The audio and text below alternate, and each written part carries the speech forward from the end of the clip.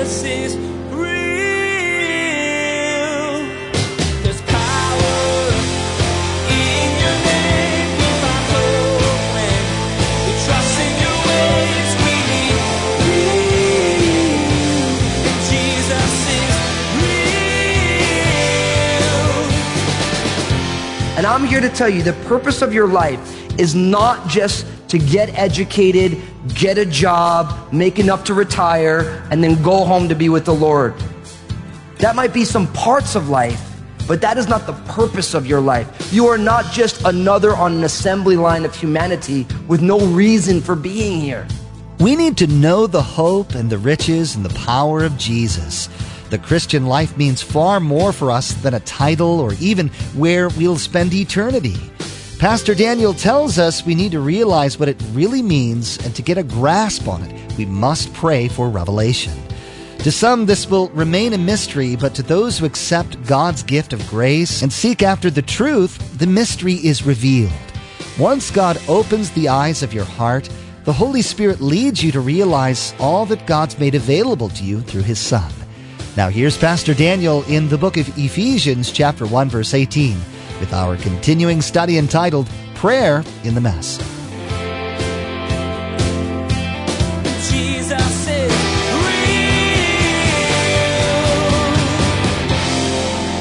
real. You learn more about our culture by reading the comment section, and it can be an article on anything: politics, economics, sports. I mean, there's a lot of people with a lot of information. You're like, does anybody have any good answers for the issues that are ailing and messing up our world? We live in a culture exceedingly educated, but short on true wisdom. A wisdom that pervades just a cultural moment.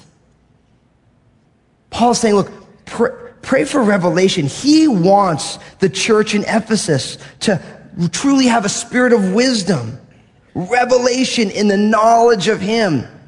The idea of the eyes of your understanding being enlightened. Literally in the Greek, it's the eyes of your heart. Think about your heart. The heart in our culture, as in Greek culture, in the Hebrew culture, it was the bowels. Now, when we think of bowels, we think of something completely different. But in their culture, the bowels was the equivalent to the heart. It's the control center of the human life. It's the place where all of the information from your body, from your emotions, from your thoughts, and from God come together and decisions are made. So he's saying that the eyes of your heart may be given light. Oftentimes, we run to a lot of people for wisdom rather than to the one person to whom wisdom is the default and resides. Now, I'm not saying we shouldn't have counselors. We know the Bible says there's wisdom in a multitude of counselors. But the great counselor is God Himself, the Almighty One. And we need to pray for revelation. That idea of revelation, it's the Greek word apocalypsis. And you guys have heard me say this before. When you think of the word apocalypse, you think of the end of the world. But apocalypsis literally means the revealing, the unveiling. It means to open up a present and see what's inside. So the book of Revelation is not primarily about the mark of the beast and attack helicopters and plagues and stuff. It's the revelation of who? Jesus Christ. The book of Revelation is a book about Jesus. It's about His lordship and His reign and the rebellion of the world. So all these things are in there, but it's not the main point. So he's like, look, you want to have revelation, the unpacking, the unveiling, the looking inside the presence of who God is, that God will reveal Himself to and in us. The most essential relationship we get to have in this world is a relationship with God. And the Apostle Paul is saying, look, you want wisdom. You want understanding. You want revelation. And you know what? We do, don't we? Nobody ever got to the end of their days and said, I spent too much time learning about who God was. Have you ever met somebody at the end of the day who's like, yeah, I wish I didn't spend so much time fellowshipping with the Almighty God? They asked Billy Graham a couple of years back if there's anything he regrets. And he said, yeah, I regret that I didn't pray as much as I could have. When was the last time you ordered your life based on all the things you wanted people to remember and know about you and talk about on your deathbed and then work its way back? Most often we just react to life rather than saying, this is who I want to be remembered as. This is my legacy. Because you know what's amazing? On my deathbed, I'm not going to be excited that I have seen reruns of every single episode of Criminal Minds. I'm putting my stuff out there for you. That's on television. It's on reruns. And it's a cool show. But sometimes I sit there and watch, I think, you know what? When I get to the end of my days, I'm not going to be like, yeah, Lord, I knew every single episode. I was like almost an agent in the behavioral analysis unit for my understanding of that TV show. Like, I just see I can profile you. Yeah, you know? It's entertainment, and there's nothing wrong with entertainment, but at your deathbed, I'm like, yeah, man, he was an expert on Criminal Minds, some TV show that they discontinued about 30 years ago, Lord willing. But if you think at the end of my days, I want to be remembered as a person who knew God, who was light in the world, who actually was an ordinary person who made a substantial dent in making this world a better place in Jesus' name. If that's how you want to be remembered, then you need to dial it back and say, this is how I'm going to live today. Because you never get there without having a vision to be there.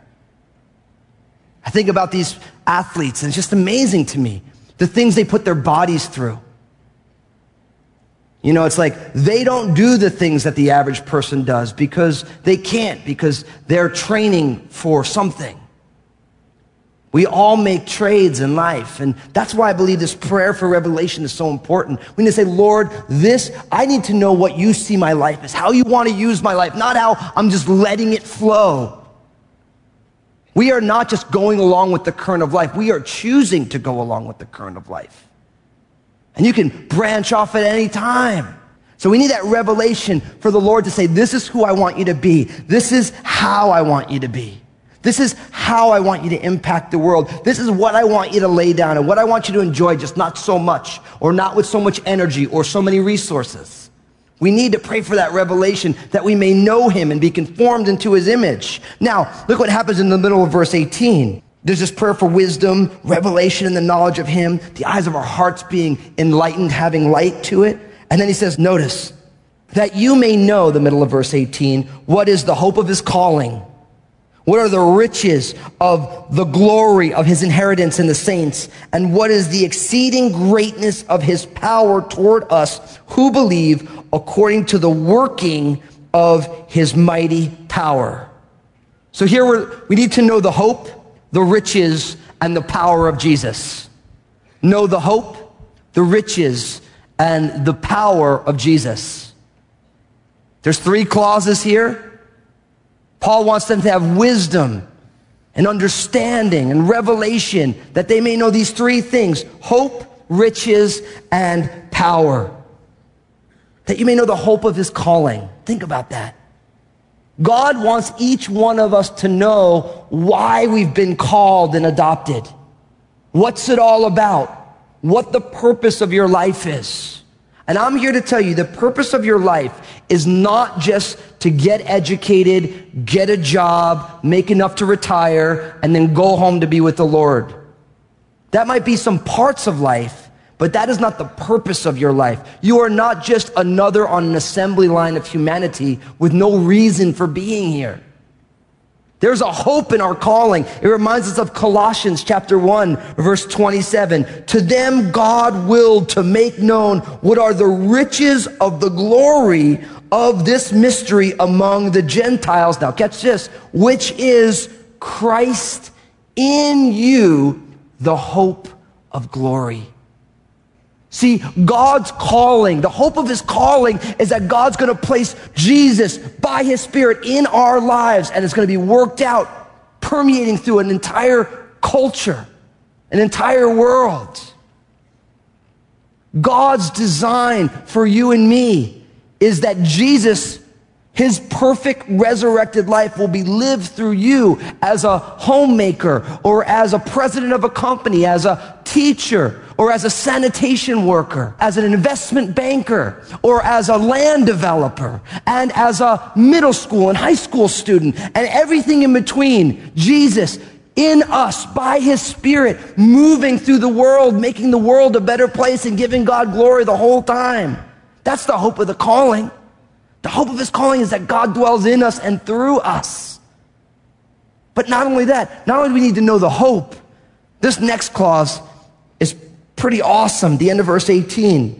That you may know what are the riches of the glory of his inheritance in the saints. Think about what that says.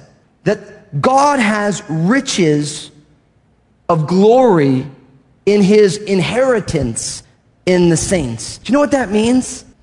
God's church, the people of God, God sees that as a rich inheritance. That changes the way we view church. It should. Look around this room.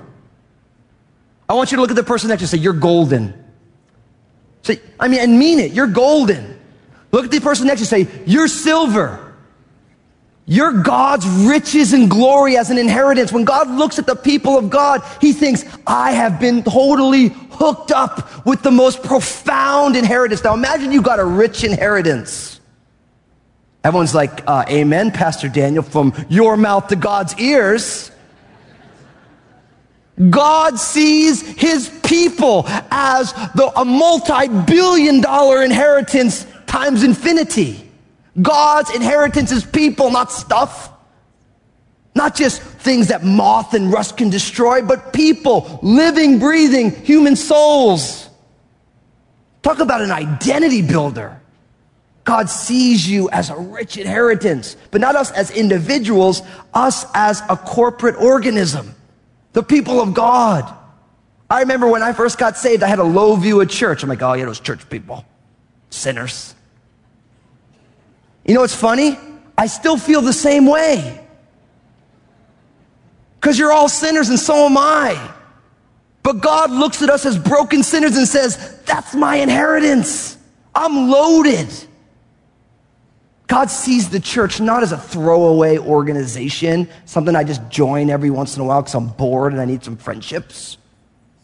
God sees the church as his inheritance in Jesus.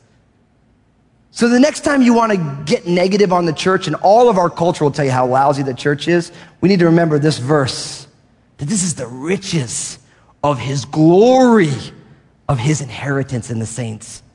Next time we have interpersonal conflicts amongst the body of Christ, and guess what? We always do. We always will. We're all porcupines. We all got little things, and we just poke each other from time to time. We have to remember that it's not about just, I just got to find a better church. We are the riches of his glory, of his inheritance. God values you that much, not only as individuals, but together. But not only the hope and the riches, but verse 19, and what is the exceeding greatness of his power toward us who believe, according to the working of his mighty power. Do you realize that there is an extraordinary power at work in our hearts in Christ? Do you realize that everything you need for life and godliness is not found in a new job or a new spouse or a new set of friends or the next book that's going to come out, even if one of your pastors were to write it? It's all there in Jesus for you. It's all there, all the power you need. Now, watch how he explains this power, because we move into verse 20. It says, at the end of verse 19, according to the working of his mighty power, which he worked in Christ when he raised him from the dead and seated him at the right hand of the heavenly places, far above all principality and power and might and dominion and every name that is named, not only in this age, but also in that which is to come. He's saying the power that's at work in us, his riches of his glory and the inheritance in the people, is the resurrection power and the ascension power that he worked in Jesus. The same power that raised Jesus from the dead and had him ascend to return to his rightful place on the throne of God, that power is at work in us. Wow. Here's these two verses in two words for you. Jesus supreme. This is all about Jesus supreme. Now I know you guys hear Jesus supreme, you think of Nacho Supreme, Burrito Supreme, and I'm hungry too.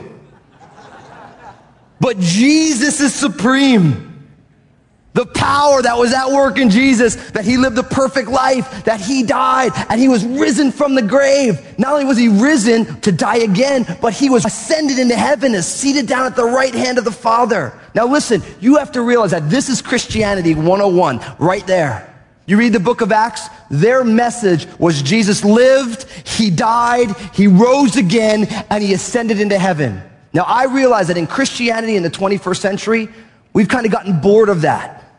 So everyone wants to say the church is about something else. The primary message is something else. No, that is the gospel message. Whatever we do because of that is not the gospel message. That's the gospel. Who this man Jesus is and what he has done. Now listen, I realize there's many people in here, in this room, in one of our other venues, watching online, watching this on YouTube or some other form of media later on. The big question is, what have you done with Jesus? And if this man Jesus truly lived, truly died, truly rose again, and truly ascended into heaven, then you need to think about that. Because that reality changes everything. It's not enough to say, yeah, maybe he did, but what does that do for me? That does everything. Because when you put your faith and trust in God conquering sin and death, that changes who you are. That changes how you roll. That changes why you roll the way you roll. Because there is the resurrection and ascension power of God at work in the depth of your soul, changing you from the inside out. See, you live based on what you believe. You live based on what you value. Don't let anyone pretend like, oh, I just am who I am. No, you have a theology, a set of beliefs about who God is, who I am, what I deserve or don't deserve. And I'm here to tell you that Jesus gives you no room for a passive view of him. Not for a logical person, not for a person who actually is saying, look, I'm really open. You have no room for passivity with Jesus. He holds you down. He's got you in a sleeper hold. And that's why most people try and pretend like they're not paying attention. I was that person, trying to like wiggle out the side. Oh yeah, I really don't do that religion thing, and that spirituality, that'll blow over. Dude, deep down, I was deeply religious like everybody else, to the core of who I was. But Jesus is supreme. If Jesus is who he said he is, then we have to live in response to that. Each one of us are implored, it's an imperative to live in response to that. It's amazing. The death of Jesus was the supreme demonstration of God's love. And the resurrection of Jesus is the supreme demonstration of God's power. That's why I call this Jesus supreme. That death and that resurrection ascension, they supremely demonstrate God's love and his power. And if you put your faith and trust in Jesus right now in this place, or if you already have and you're living in response to that, that same power is at work in you and in me and in all who would believe. Now, it's interesting. It talks about his ascension, and in verse 21 it says, far above all the principalities and powers and might and dominion and every name that is named, not only in this age but also in that which is to come. What he's saying is that the ascension of Jesus reigns supreme over everything. These principalities and powers and might and dominion, according to Hebrew culture and Hebrew beliefs, there were different rankings of the heavenly angels. And a lot of people, they read that, they just want to get into all the differences of the angels, and all of that is speculative. The Bible doesn't tell us all that much, and some of us like to get into that stuff because we dig the mystical stuff. But really, it has nothing to do with the angels. It's saying, look, Jesus is supreme. That's what it's saying. Jesus is so far ahead of any demonic or angelic being. He is way above. And notice what it says. All these different gradations of angels. And then it even says, not only in this age, but also in that's which to come. He's saying not only is Jesus supreme now, but always. So when push comes to shove, the person who is supreme in the universe is God, and God values his son that much. Far above everything. That's why it's Jesus supreme. Listen to Philippians chapter 2, verses 9 and 10. The Apostle Paul says this, therefore God also has highly exalted him and given him the name which is above every name, that at the name of Jesus every knee should bow, of those in heaven and those on earth and those under the earth, and that every tongue should confess that Jesus Christ is Lord, to the glory of God the Father. And that's why I cannot encourage you enough to put your faith and trust in Jesus and then spend every single moment of your life simply responding to him. Because he's got a name above every name. Every knee will bow. Every tongue will confess. And every means every. It doesn't mean that, no, not me. I'm the one who's got the opt-out, get out of Jesus free card. It's not that way. Ultimately, every knee bows. And I'm like, look, if ultimately every knee is going to bow, then I'm going to do it right now. If he's the king, then I want to be on his team. If he's going to win the World Series, I'm putting all my money down on him. That's just smart. And not only is it smart, that will absolutely change your life. Everything you really want in life, you'll find in Jesus. Everything that you truly value, you will find not only in Jesus, but as the Spirit of God works through your life. Think about that. Jesus is supreme.